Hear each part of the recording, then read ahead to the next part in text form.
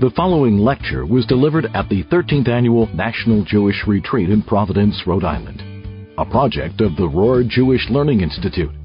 We hope you enjoy it, and we encourage you to visit jretreat.com for information on upcoming retreats. Dr. Rona Novick will now present her lecture, Loss, Trauma, and Consolation. Welcome, good afternoon. Come join us for the cheery topic of loss, trauma, and consolation. It actually is a very appropriate time of year to be talking about this because we have just had Shabbos Nachamu, where we talk about comfort. These are the 7 weeks between Tisha B'Av and Rosh Hashanah when we read the Haftorahs of consolation. This is also a topic that is personally very fresh to me in that I am about to celebrate the first Yortzeit of my father, for my father this coming Friday. And so I've lived this, but I actually wrote on this topic years ago for Yeshiva University, puts out a series called, what is the series called? Mitoch HaOhel, where they ask professors in various disciplines in the university to write on various topics. And so what I want to do today is to talk about, from the psychological point of view, what are the healthy ways that we deal with loss, trauma, and we achieve consolation, and how do those dovetail with Jewish practice? Because what has always impressed me is the wisdom of our tradition and of our sages in discovering, long before psychologists said this is the healthy way to do it, that here's a way that can map out a route through loss and trauma. So loss doesn't have to be about death. Loss is anything that has to do with endings and perceived endings. And I've given you some examples. It could be bereavement, but it could be loss of a job. It could be the ending of a relationship. It could be a loss of status or perceived loss of status. It could be loss of one's home. We are hearing stories now out of California about the horrible wildfires and the number of people who have lost homes. And by the way, trauma can come from natural sources as well as from man-made. Trauma can be acute or it can be chronic.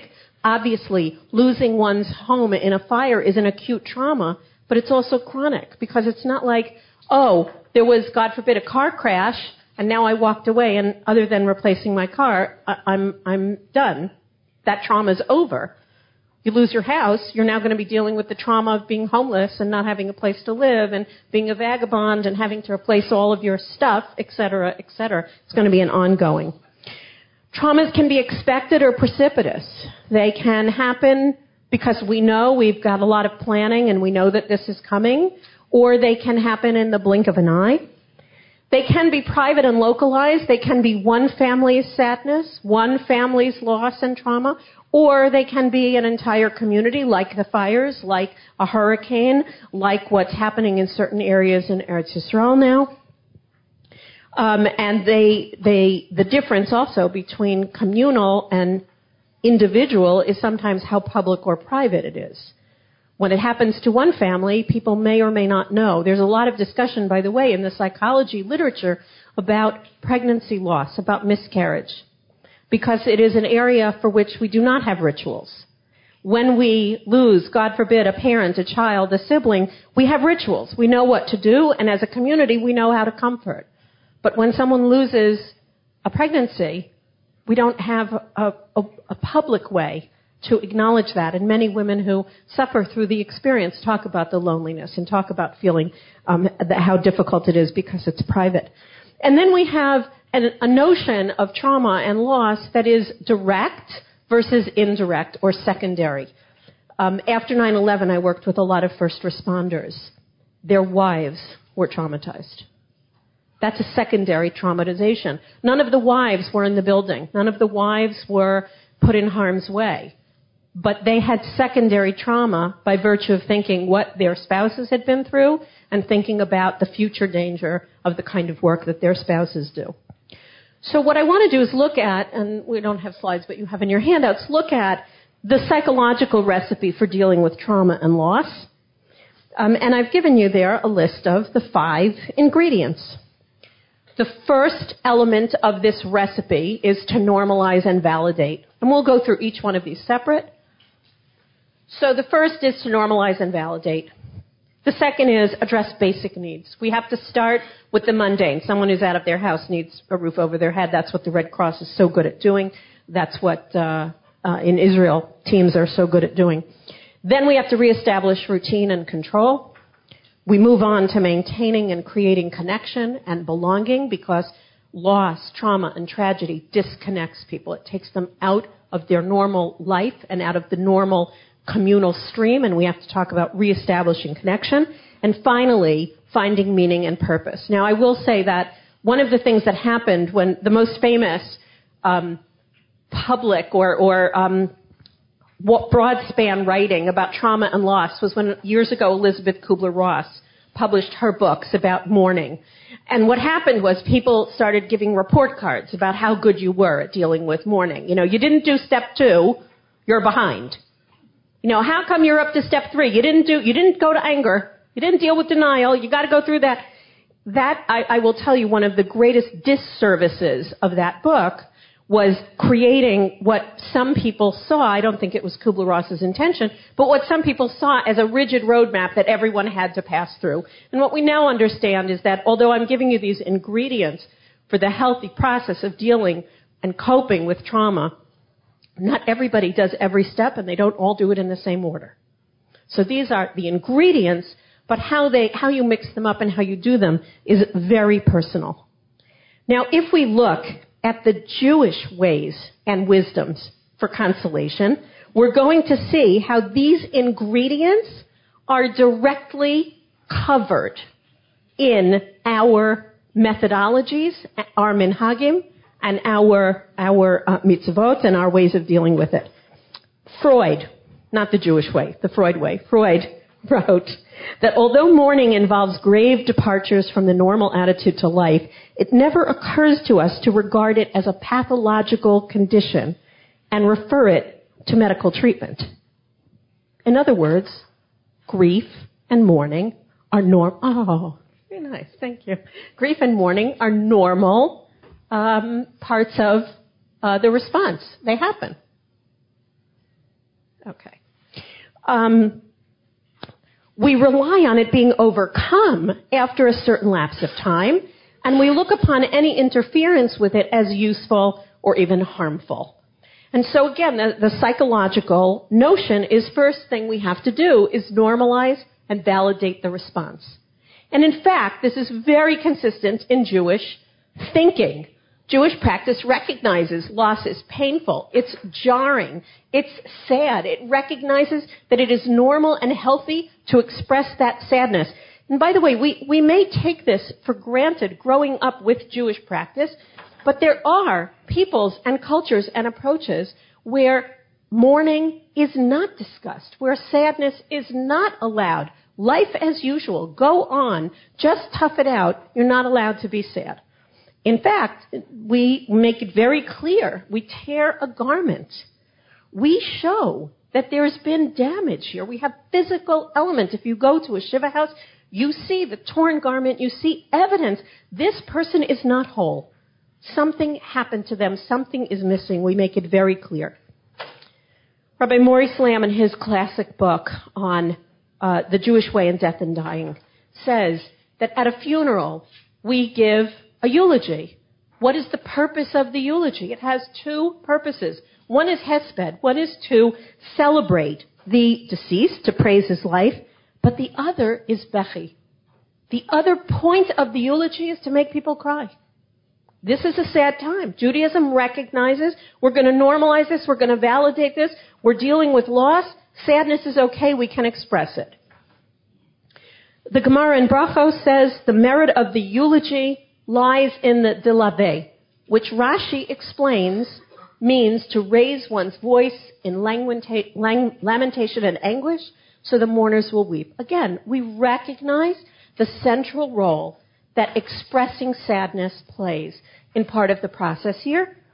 The Gemara in Shabbos tells us that tears shed by one who laments the grief of a good person, they're counted by God himself. That we're lauded for expressing our grief. Now, I know that right after 9/11 in New York, when I was doing a lot of post-trauma work, every place I would go, I would get the same question. Every place. Whether I spoke to first responders or school kids or teachers or any place I spoke, I got the same question. And the question invariably was, Dr. Novick, am I crazy? Is there something seriously wrong with me? I can't stop fill in the blank. I can't stop worrying. I can't stop having sleepless nights. I can't stop thinking about what's going to happen next. And my biggest job as a clinician was to tell everyone, you do not have post-traumatic stress disorder. Not yet. You have a normal reaction to an incredible trauma. Everything you're experiencing is normal. Just think about what we all went through in our city. It was devastating. When you go to Israel and if you were to visit Sderot, where the bombs are falling and where they have 3 seconds, 5 seconds to get to a shelter, if any one of them said, my children are co-sleeping. All of a sudden, they want to be back in my bed. My child who was trained is now having accidents. Is there something wrong? No. It's called you're dealing with trauma. In the moments that we deal with trauma, one of the really important things we have to do is give ourselves permission to not be our typical selves. We are going to be impacted and on some levels impaired, and grief is okay. The next part of the recipe is that we have to address basic needs, provide safety, and provide material comforts. In Israel, by the way, trauma teams, when they go to give the unfortunate news that there has been an event and that someone has been lost, whether it's a soldier, whether it's, God forbid, a child, whether it is a parent, the trauma teams are not made up of mental health professionals. The trauma teams are made up of housekeepers, of professional shoppers, of cooks, of babysitters. They literally, when they knock on your door and say, I have to tell you terrible news, they wrap the family with whatever they need at that moment. That's how they do post-trauma work in Israel. They immediately bring all the social work services with them to take care of all the basic needs of the family. Who's going to pick up the kids from school? Who is going to cook the food? Who's going to, drive the carpools? They take care of all of that, recognizing that in the moment of trauma and loss, what we need first is to take care of basic needs. How do we see in Jewish thought that this is part of our practice? If any of you have ever had the misfortune to sit Shiva, you know that the food just starts arriving. That the minions just start happening. You literally do nothing. What do you do during your Shiva week? You sit. You sit. And everything else is taken care of for you. And if you're blessed with living in a Jewish community where people understand this process, then literally all of your basic needs are taken care of. It's considered actually a mitzvah for neighbors to provide the Suda Havra, the meal after returning from the burial. And the Talmud in Yerushalmi says there's even a curse on the neighbors if you put them in the situation that the mourner has to eat his own food. Shame on you. You have to take care of each other. You have to provide those needs. In the Shiva week, you are literally cocooned at home. You're not supposed to leave your house. Every need that you need is provided for you. It really is an amazing experience to sit there and have everything done for you and everything provided for you and be allowed to be sad and deal with that trauma. But we have to move to the next step. It's not enough to just provide basic needs. Then we have to think about how do we maintain social connection and belonging. Because it's not enough to feed people's biological needs. We also have to fuel their social needs. Rabbi Lamb writes again in his book that the sum effect of the visitation during Shiva of having many friends and relatives is the softening of loneliness. It's the relief of the heavy burden of internalized despair. Now, once again, this is the paradigm for Shiva. Unfortunately, other losses, when someone loses a job, when a relationship ends, when someone has been in an accident, there's trauma. We don't have such clear paradigms. People try, and some people will try to reach out, but we don't have an acceptable paradigm other than, again, the Jewish way of thinking about this is that we should connect with people. We should do this as a community. The Rabbi Lamb also writes that the mourner begins to talk about his loss, to accept, sorry for the typo, comfort from his friends and neighbors. The isolation from the world and people and the retreat inward now relaxes somewhat, and normalcy begins to return as you approach the end of the Shiva week. And there are some people who have the custom not to visit in the first few days, or only close family should come in the first few days, and other people should come later. Again, with the Jewish thinking about this, that reintegration into the community is going to be the goal, that communal connections and social connections are part of how we deal with loss, that it's not something anyone should have to do by themselves. The next element in the recipe, that's really, really important. And in fact, this is a place where Israel and the U.S. differ on how we do this, not from a Jewish point of view, but from the state's approach to how we deal with trauma and terrorism in particular, is the reestablishment of routine and control. If you have ever been in Israel when a pigua, when a bombing or an attack happens, do you see a monument where it happened? Do you see a marker? Do you see any memorialization on this, what used to be sparrows in the corner of, is there anyone that says there was a bomb here, how many people were killed? No. It's immediately cleaned up and erased. There is no recognition of what was done there. In the U.S., we make monuments, we make memorials, we say this is whether it was the bombing in Ohio, where there's a monument, whether it was the World Trade Center, where there's a monument. We treat things differently and we memorialize places. Those of us who are New Yorkers will remember New York in the days post 9/11. To me, the most vivid image I have in my head was the posters lining every wall space you could find of, have you seen this person? This person was last seen going into the towers, this person, and just pictures all over, everywhere. That's my vision of what New York looked like. In Israel, you don't see that. They kind of say, and I've thought about why is this, and I think because psychologically they're living with too many. It happens too much. They don't want a plaque every place that it happens because it would be overwhelming to think about where it happens. So what do we do in Jewish thought and in Jewish practice? The end of Shiva, what's the first thing that happens? You leave your house and walk around the block. You have this symbolic return to the world and to normalcy. And in fact, you could say, you could try with your employer. You can say, listen, I'm sitting Shiva 3 weeks. I don't want to come back to work. I'm not ready. But in fact, the law is 1 week. After that, you got to get out there. You got to get back. You got to shop for your own groceries. You have to go back to normal routine. And I think it's a good thing that we are pushed by Jewish law to do that. There's a recognition that for the first month, we are still raw after a loss or a trauma, that we need time to get back to where we are, but we return.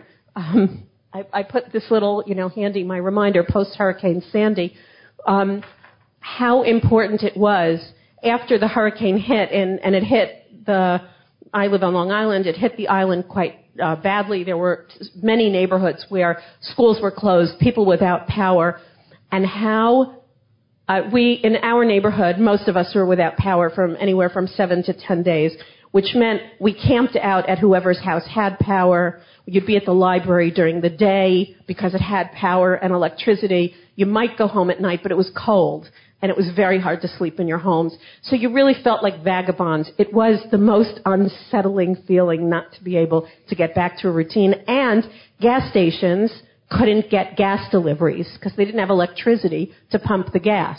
So many people stopped going to work because we're a commuter community, and you couldn't be guaranteed that you'd have enough gas to get you where you needed to go. So no routines were normal. It was incredibly disruptive In the house that we were staying, God bless him, one of the teenage boys, there were 3 different families at any point in time staying in this house, sometimes a 4th or a 5th. We would kind of in the morning decide who's going where, who's making dinner, who's got food that's spoiling in their house they're going to bring over to cook. Well, he decided, this 15-year-old, he announced, there's Zumba in the basement at 8 o'clock tonight. He started activities, so there'd be a routine in this house. So sometimes the wisdom of kids, right? And we did. We would meet in the basement for Zumba at 8. You know, we had our plans. There's an amazing video of Tseva Adom, made by an Israeli kindergarten teacher. I should have brought it. I'm so used to speaking on Shabbos that I don't always have, video aids. I could have done it for today. But you could search it on YouTube. Someone just sent it to me recently to show it again. This brilliant teacher understood the need for routine and control. And what did she do? She created a song for the kindergartners that she taught them all of the words and the music that goes something like this. I'm not going to sing it, don't worry, but Tseva Adom, when the siren rings, my heart goes boom, boom, boom. I go to the shelter, clappity, clap, clap, clap, and they, clumpity, clomp, I'm running to the shelter. I take 3 deep breaths. I let my heart calm down. Thumpity, thump, thump, thump. Now the siren all clear rings. Yay! We're all happy. And it has all actions that they do. And you see all of these kindergartners happily acting out their Tseva Adom song every time the siren goes off. God bless them. It gives them the sense of ownership and control. They can't control when the siren's going to go off. But it gives them a routine. We know what to do on the way to the shelter, while we're in the shelter, waiting for the all clear sign. It's really quite amazing. The last element of the recipe is probably the most challenging and the most difficult. And it can be done at any point in time. It's finding meaning and purpose. It's answering the really hard question in trauma and loss and grief of why. Why me? Why now? Why this? How come? We have paradigms for accepting that ben adam lamakom, that there are between man and God, that we accept God's purpose, and that it is on some level impossible for us to totally understand why God does the things that God does, that he is beyond our reason and knowing, and so sometimes coming to that understanding and awareness is helpful. In terms of ben adam lechavero, some people deal with loss and trauma by saying, I'm going to take care of others. There's a family we know of that suffered horrible, horrible, devastating loss in our communities recently and have created a charity in memory of the child that they lost, such that other families would be able to celebrate weddings and simchas in a way that they are, unfortunately, not going to be able to celebrate with their beloved and lost daughter. I find it interesting, having said Kaddish for the past year, that Kaddish in no way talks about trauma or loss. It is a declaration of faith. It talks about God's power in the world and our blessing of God and our appreciation of God. That's what we spend a year doing.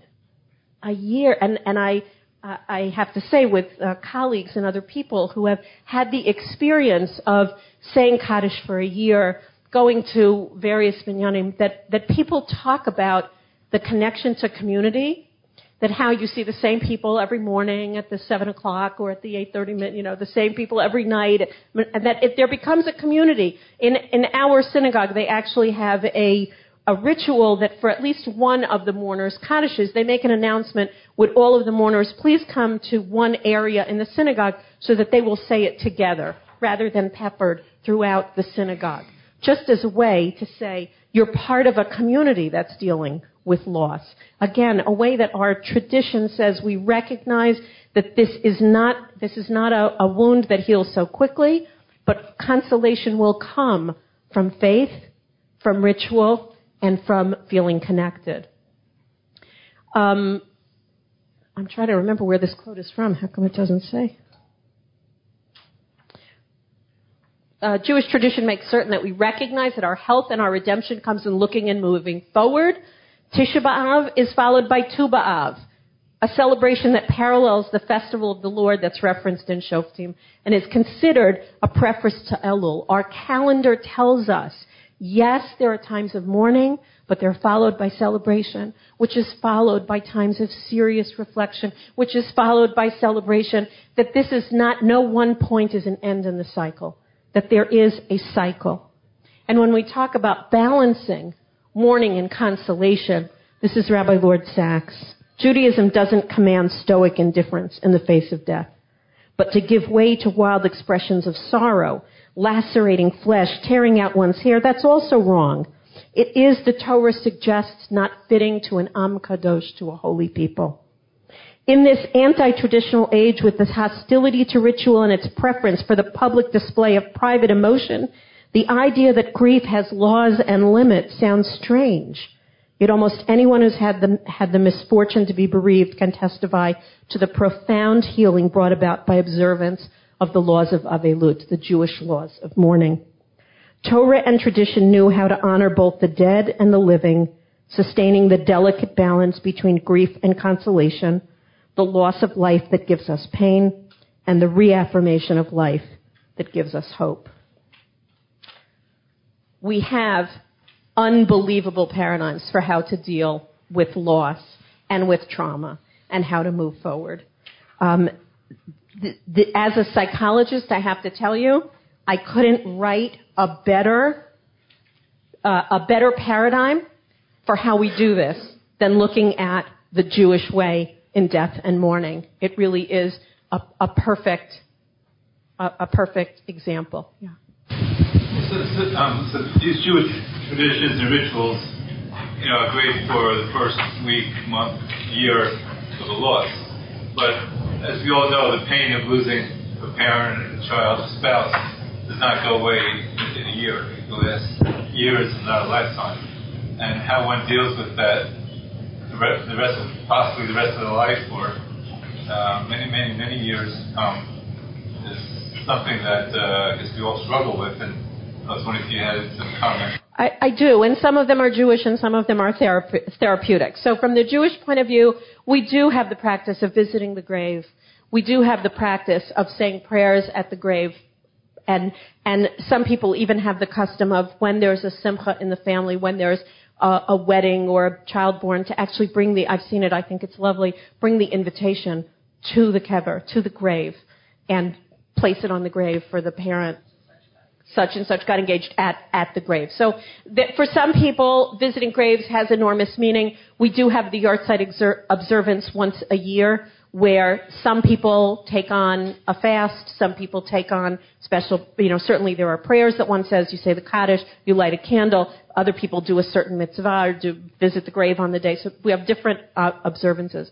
But I think really the critical element of moving forward after loss, trauma, bereavement, is finding meaning, is determining, how do I understand this?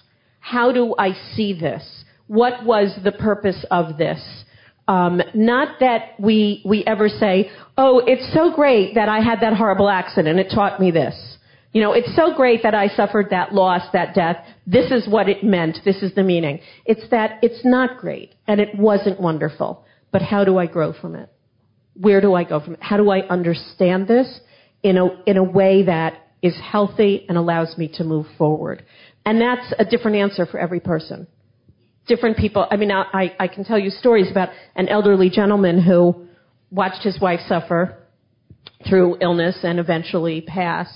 And after his wife passed and he was dealing with his loss, he said, I realize why she passed. Because she could not have tolerated losing me. And so the purpose in her going was to save her the pain of having to see me deteriorate and eventually die. And she survived me. Now that you can think that that's crazy, that's crazy, but that was his meaning. That was the way he understood what happened. I do think, by the way, that another way that people deal with loss is through chesed, is through acts of kindness. We lost a wonderful woman in our community several years ago, and when she was ill and raising her family, the community all cooked for the family. Lots of meals, and I was actually the team captain. For some reason I have the reputation, my husband can tell you, it's mistaken, of being organized. So they asked me to organize all the meals. So I was getting all the emails back and forth about, I'll cook this for Rosh Hashanah, I'll cook that for Yom Kippur, I'll cook this, not for Yom Kippur, I'll cook this for Sukkot, I'll cook for them Tuesday night, I'll make for them. What astonished me is that every single email I got said, thank you for allowing me to help. And when the woman was lost, all of the women who cooked thought about it differently because they thought about how they had been there for this family in their time of need. Not that anyone said, oh, it's so great that this happened, so we had a chance to do chesed. But our understanding of it, what people took away was, this was horrible, this was sad, this was very difficult, but it brought out something good in us. That's what I mean by finding meaning. It looked like someone had a comment here. Well, the brilliance of the Jewish system is that it's a weaning process. The first is the renting of the clothes, which is an absolute... So what's very interesting to me, and I agree with you, the challenge of a loss where there is ambivalence, whether it's ending a relationship that it's good that it ended, it wasn't healthy, but there's still a loss. Ending a job that was a horrible job and you hated it, but it was still a job, and losing a person who was a negative influence in your life. Very, very challenging to do. Here's what's interesting. In Jewish law, you don't sit Shiva any less for a lout than you do for a tzaddik. You don't. Jewish law somehow says, go through the steps, wean yourself, do this. Yes, you'll have to do some work. You'll have to do different psychological work. And I also, my daughter-in-law lost her father a few years ago as a young man, and she as a young woman. And I spent a lot of time at that shiva. And her younger sister was then in high school, and I noticed that she was writing constantly in a notebook. And I said, what are you writing in the notebook? Are you journaling? What are you doing? She said, I'm writing down the stupid things people say during shiva. And let me tell you, people say stupid things during Shiva. Like, oh, well, he was pretty old. Oh, well, it's good that he died. He was in pain. Better he go quit. Like the stupid things that people say in Shiva. But but we do have to come to terms. And probably people say stupider things when it was not a beloved person. Yeah. Right. I mean, just from a psychological point of view in general, holding on to anger is not healthy for us. It isn't healthy. Coming to terms with it, being able to say, it's justified, I had it, but now I'm letting it go. There's a very funny comic strip that has an auditorium, a big auditorium, and the poster above it says, children of healthy parents who raised them well, and there's no one in the seats. It's very easy to find fault and to hold grudges, but it's not good for us. Yeah. Right. So it's very interesting, and actually this handout I gave you is something that I wrote recently about my experience. I'll share a piece of it with you. Different Rebbeim obviously hold differently. I asked my Rav about whether, and by the way, my father called my brother his Kaddish. My brother was my father's Kaddish, and my brother owns that and felt he was my father's Kaddish, and it's like, what am I, chopped liver? But I asked my rabbi, who said, you can absolutely say Kaddish. You don't have an obligation, but you can. It's very interesting. It's very interesting that I work at Yeshiva University on the men's campus. For many weeks, I was the only woman at Mincha on a men's campus, and the men were lovely. They were absolutely lovely. The room where, in the Beis Medrash, the big Beis Medrash, is a room that's used on Shabbat for a minyan where I was davening is usually for women. But during the week, there are no women there. I was the only woman there. But there's a screen set up for the weekend. And they would always, when they saw me coming, they would take out the screen and make me comfortable. And on the days when I couldn't be at the regular minyan and I was at a different minyan, also, I would always say, it's okay, I can be outside. You don't need to set up a mechitza for me. They would say, no, we want you to be comfortable. I found people were incredibly open to allowing me to do what felt comfortable for me. This is what I wrote. The Jewish year of mourning has its stages, and I expected that I would grieve most for my father during that first week of Shiva. Like you said, a bit less acutely in the month after, and as the year progressed, the ache would dull. But the year has been different than I expected, with unpredictable waves of feeling frequently surprising me. At the funeral, sad and numb, I felt awe as my oldest son, representing the grandchildren, captured the essence of my father perfectly and radiated gratitude and love. Lighting candles the first Shabbat after my father's death, I felt shock realizing when I said the Yehi Ratzon prayer that I no longer had a living father to daven for, to pray for. There was the call to my mother after she returned to her Florida apartment, and my father's voice was still on the answering machine saying, "You've reached us, almost." I felt squeamish about asking my mother to change the message, but on second thought knew that I wanted to keep hearing that voice. There was the wedding of our youngest son, a beautiful moment, but also the first time in my life that I was blessed with a simcha and my parents were not physically with me. And there was the magical joy at the birth of our first grandson, who carries my father's name. Months have passed. Jewish practice offers many reminders of loss in the year of mourning. I did not buy new clothing or attend festive events. For me, that's been a very big thing, not to go to weddings and not to go to events. It felt, and for me also a very big thing is not listening to music. And that absence reminded me of my father constantly because he loved all music. I expected the unveiling would be very emotional, and seeing my father's date of birth and death was very emotional. My mom wanted the stone to say, "Always our teacher." My dad was a consummate teacher. It made the loss very real, but I was fine. The small graveside ceremony with friends and family was terrific. The constant in this year of unexpected ups and downs, the most powerful Jewish mourning practice, that of saying the Kaddish prayer in a minyan. My father referred to my brother, his long-awaited only son, as his Kaddish, and my brother lovingly committed to living up to my father's name for him, and recently posted on Facebook eloquently about how the experience both honored our father and touched him as a man, a father, and a son. As a daughter, I had options. I've known women who didn't say Kaddish at all, and I've known some who went 3 times a day. I asked for guidance, what would I do? And I decided to say Kaddish whenever I could pray with a minyan, and to commit to being in shul all 3 Shabbat services each week. I welcomed Sabbath every Friday night, running to Kabbalat Shabbat after lighting my candles to say Kaddish. I arrived in shul by 8:45 a.m. every Saturday morning, not typical for me, to once again say Kaddish and return for the afternoon prayer. Other days and times I attended minyan, saying Kaddish whenever I can, but Shabbat became the time I specifically committed to honor my father's memory and to think about his legacy. I didn't make this decision or this choice to fill each Shabbat with sadness, because you're forbidden to mourn on the Sabbath. Saying Kaddish, I couldn't help but be focused and reminded of the, but saying Kaddish grounded me. It connected me to the beliefs, to what I believe in about God, that offered me comfort and meaning. Last Thursday, with some sadness, I went to shul to say the last Kaddish for my father. It was a month ago, in my year of mourning. The next day, I took my father's Movado watch to the jeweler, and I had it resized to fit my wrist. As strange as it felt to feel the smooth, sleek watch on my wrist this Shabbat, it was stranger still to answer the Kaddish of other mourners without speaking the words I'd been saying for 11 months. A friend who lost her father a month before mine likened the final month of mourning to rounding third base. She said there is an intense sense that this last little bit matters so much that you really want to up your game and bring it home.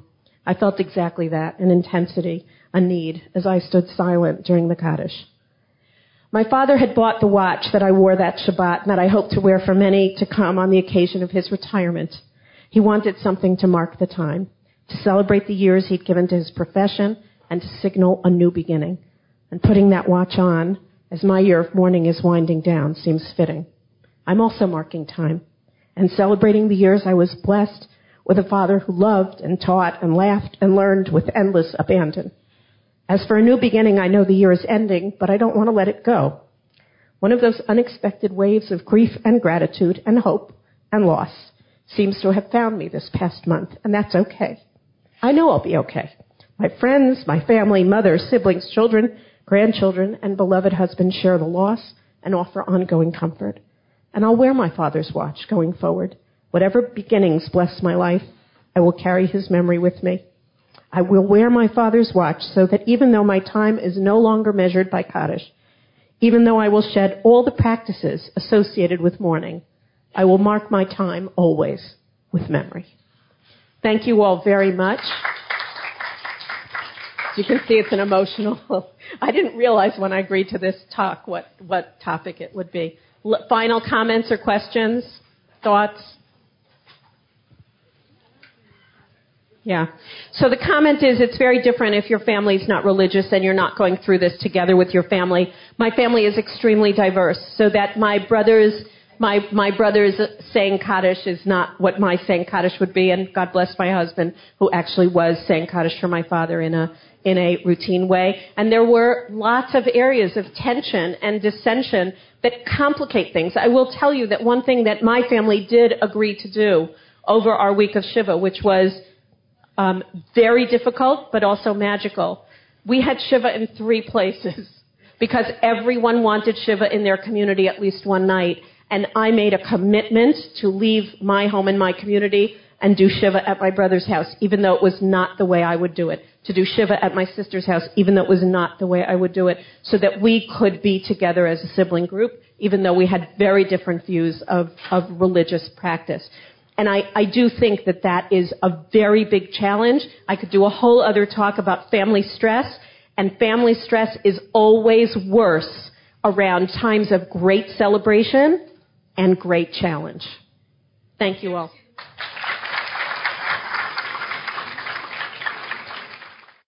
Please visit myjli.com to learn more about JLI's multiple educational offerings, and TorahCafe.com to view highlights and lectures from past retreats.